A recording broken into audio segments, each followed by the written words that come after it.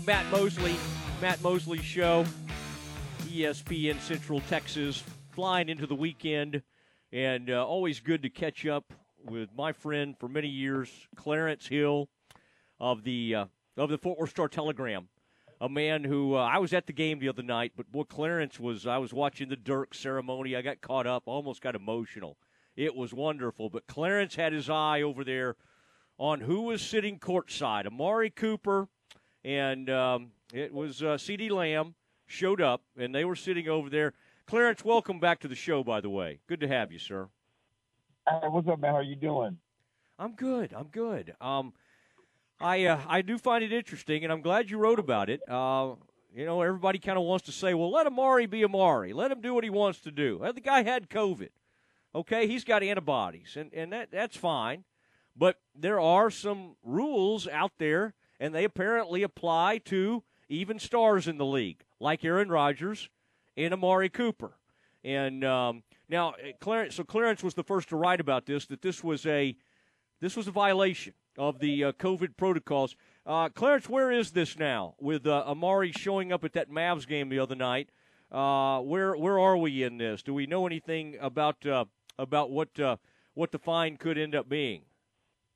Well, I mean, the fine is $14,000 now. Whether they, the NFL and the NFL, they declined to comment on it, and they acknowledged that it was a violation, but they declined to comment on where they were in the process.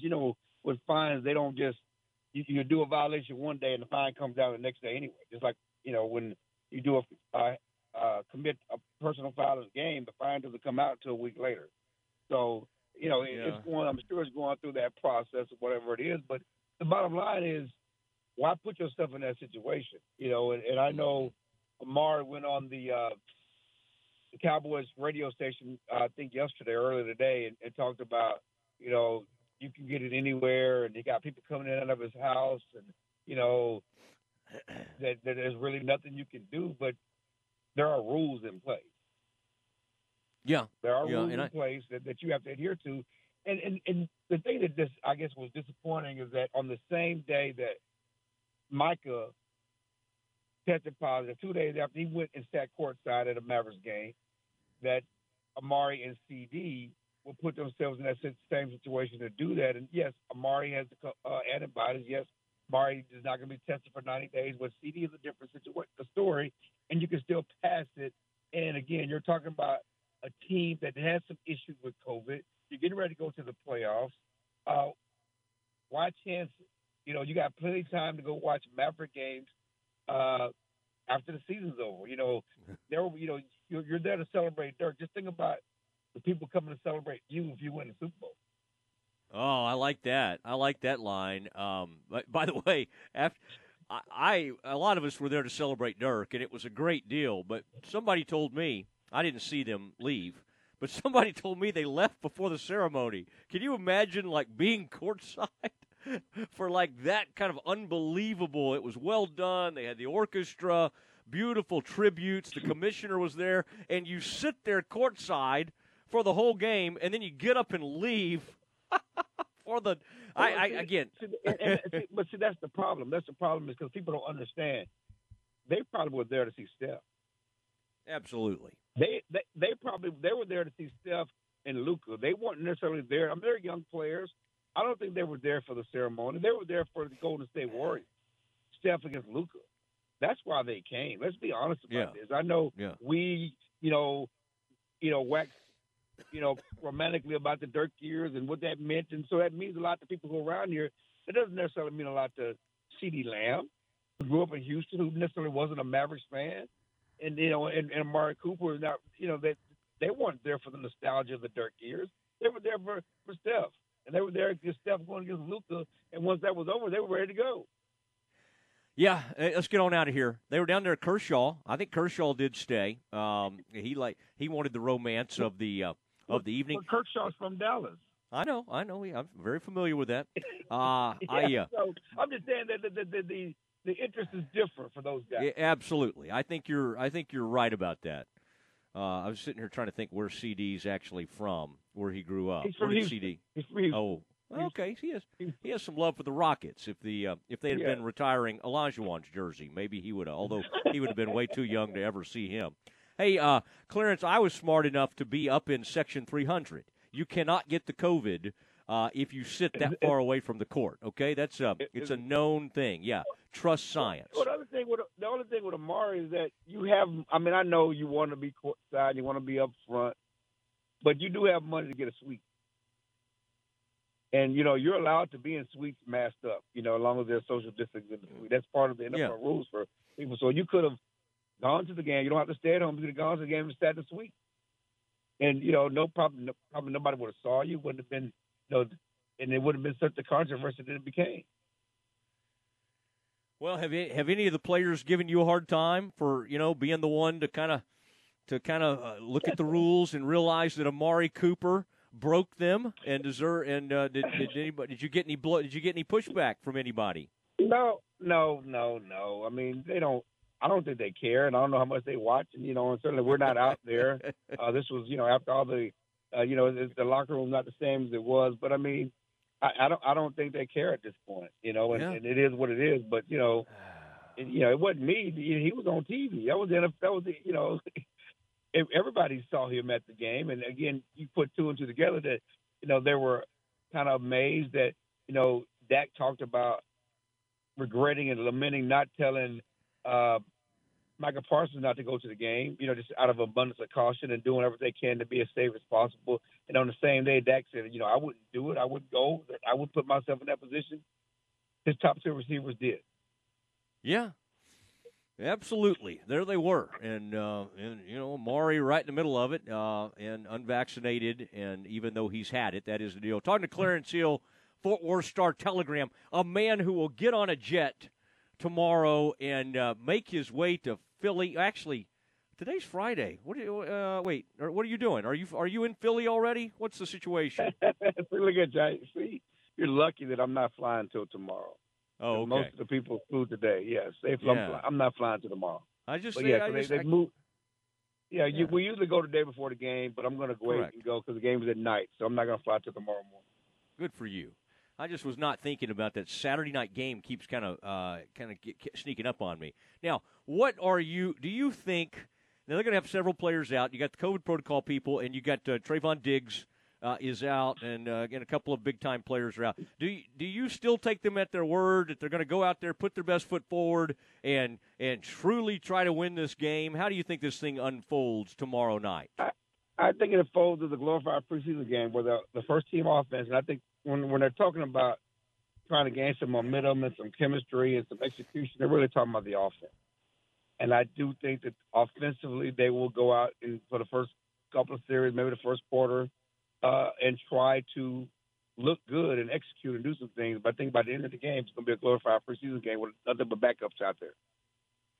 All right, and maybe I think that tells you where the offense is, Clarence. That they would like to kind of maybe have almost like a preseason game, like the last dress rehearsal.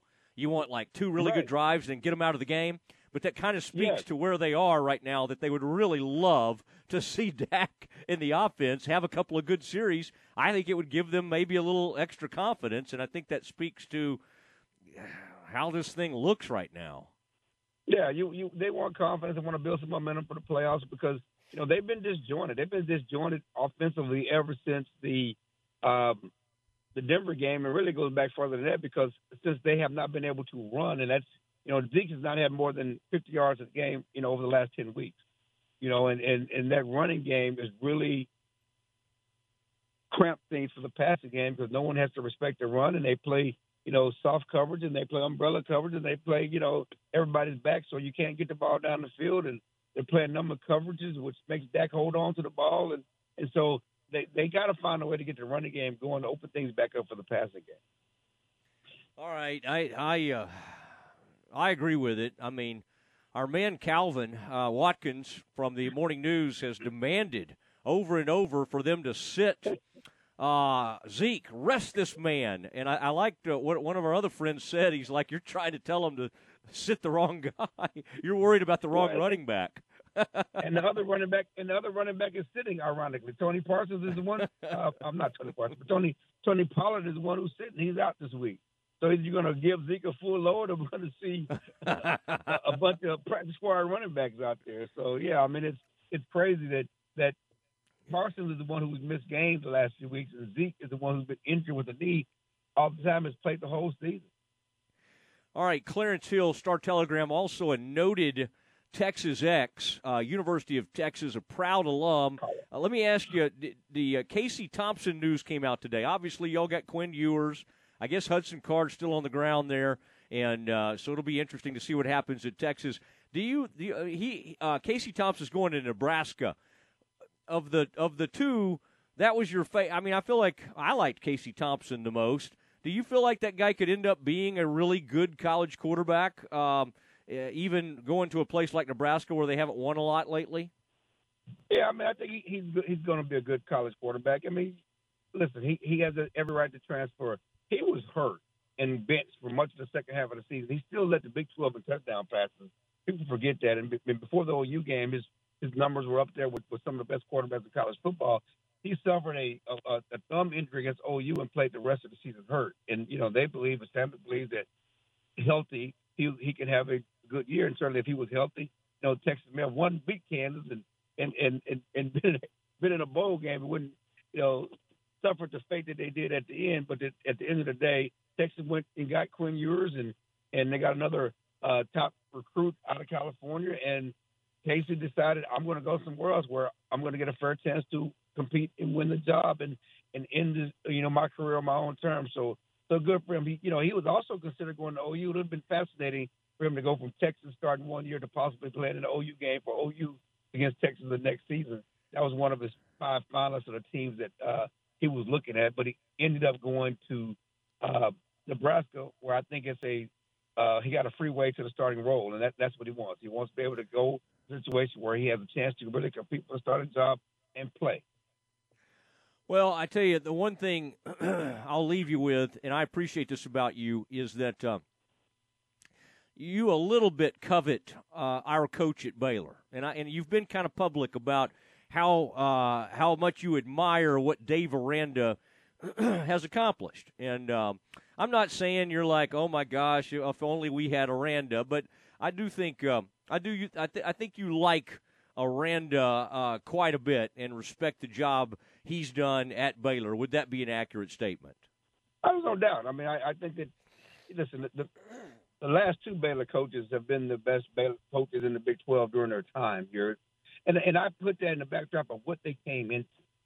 After all the Art Briles mess and all the controversies, it wasn't like players were lining up to run the Baylor. And it wasn't about recruiting classes. It was about coaching and fundamentals and having the guys right and put the guys in the right place. And certainly Rule did that and built something there. And Aranda's done the same thing. I mean, they found guys, they've targeted guys, they've brought guys in. They haven't had a top 10 class, probably not even top 20 class from what I see on, with recruiting stuff. But he gets guys, he coaches them up. He's a great defensive coach, and they're fundamentally sound. And so, I said that OU and LSU and some of those guys should have gone after him because he would have been a better hire to me than the guys they got.